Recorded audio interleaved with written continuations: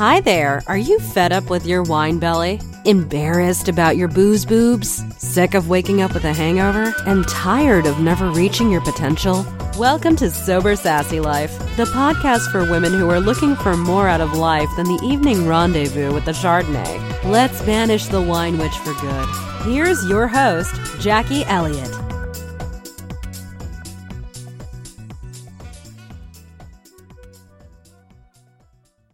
Hi everybody, and welcome to this episode of the Sober Sassy Life podcast. My name is Jackie Elliott, and today we are going to be talking about triggers. My 7 deadly triggers, to be exact. So what are triggers exactly?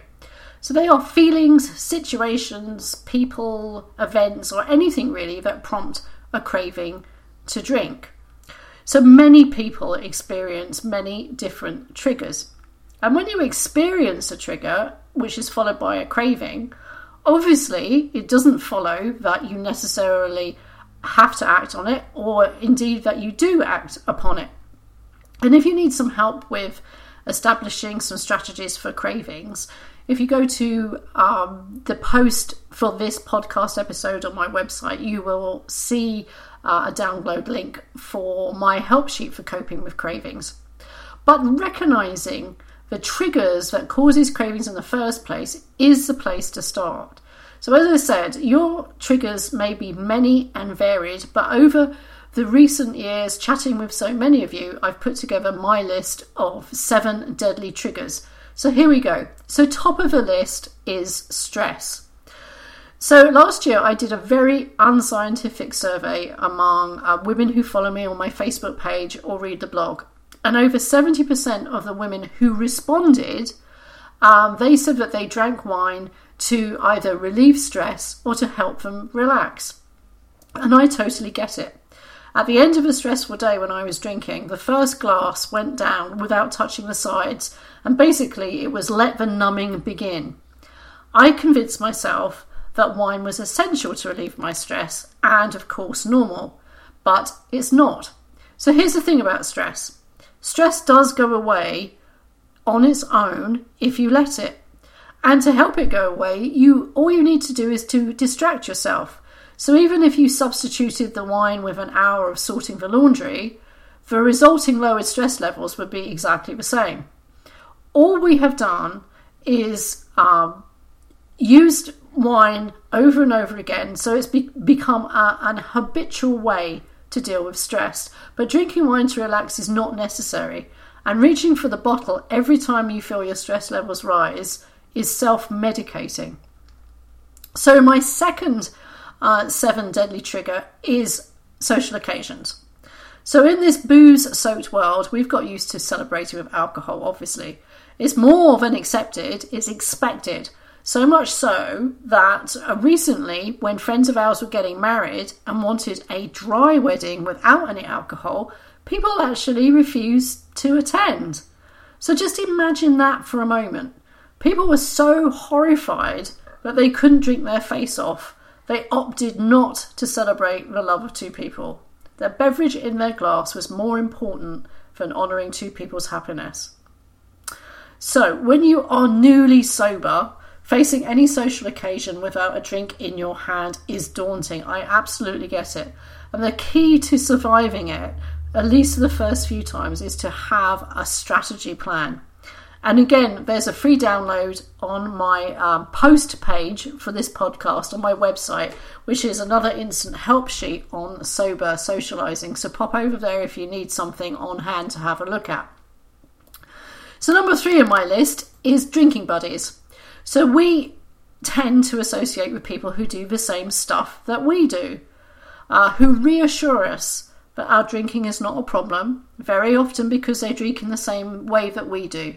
And often it's not even direct pressure. It's not people in our face or arguing with you, anything they say. It's just being in the same familiar comfort zone with the same people that can trigger drinking. And often the only solution to deal with this is to remove yourself from them for a while. And you may even find, as I did, that the only thing that you have in common with some people is a mutual love of Merlot. So number 4 of my 7 deadly triggers is nostalgia. So nostalgia can creep up behind you and take you out at the knees when you least expect it. Even after more than 2 years without a drink, and literally longer than I can remember without cravings, I felt an overwhelming desire to pour a glass of wine when my husband and I were staying on a boat overnight last summer and we were watching the sun go down. So it was a romantic moment, and I remembered the times that we had done this before with a glass of wine in our hand. So I had to force myself to remember the stuff that nostalgia conveniently omits. The over-drinking, it's never just one glass. The staggering to bed, barely remembered, and the hangover the next day, which ruins a day's boating. Number 5 on my list is boredom, and this one is a hard one to admit. When I sat down on a Saturday afternoon, impatiently looking at the clock to make sure it was later than noon, even 1 minute after, it was so much easier to convince myself that I was stressed after a long week and I really deserved a glass of wine. But the truth was, I was bored. Drinking numbed the boredom. And once you quit drinking, it's essential that you have some activities to fill the wine-shaped boredom hole, because being bored can become a habit. So it's just start off with small things, a little bit of decluttering, starting a project, even throwing yourself into work can help you avoid this trigger. Number 6 is marketing, and no one likes to feel that they are being manipulated by marketing. And of course, marketing is just so much more than ads on billboards or commercials on TV. Alcohol is traditionally marketed to us, of course, but more effective and more insidious is the way that alcohol as a lifestyle pops up in our social media feeds and popular TV shows. By constantly portraying drinking as not just normal but expected, as we've said before, if you are a parent, so think all those wine mummy memes that you see in your social media feed. If you are a professional person, think about The Good Wife or Scandal or all those TV shows where you have smart, elegant women sipping wine at the end of a work day. Or if you are young and single, or even not so young and single, think Sex and the City. All of this portrayal as of a boozy lifestyle has meant that our behaviour has been manipulated. The booze is not there by accident. The alcohol industry wants us to drink a lot. And the first defence to this is to be aware. So think to yourself, qui bono? So qui bono literally means who benefits? And the answer, of course, are those faceless shareholders who receive dividends at the expense of our health. Number 7, my last 7 deadly trigger, is one that we don't often think about, is one that's often left out.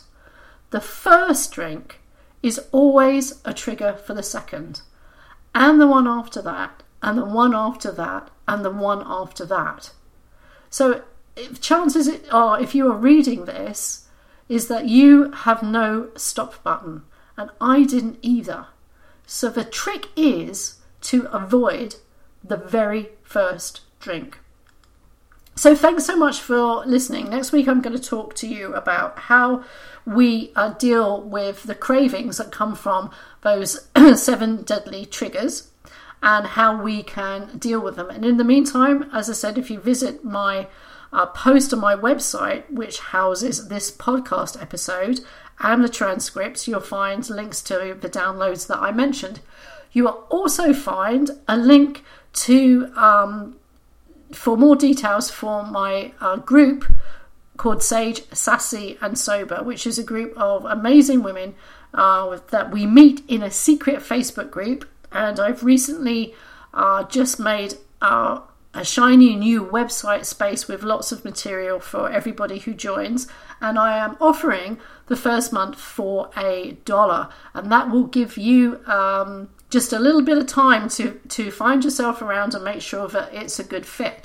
So if you're thinking about joining a group and having a tribe to help you through your sober journey, then go have a look at my page for Sage, Sassy and Sober and find out how you can join for $1 for your first month. After that, the monthly subscription is $10, and it is great value, even though I say it myself.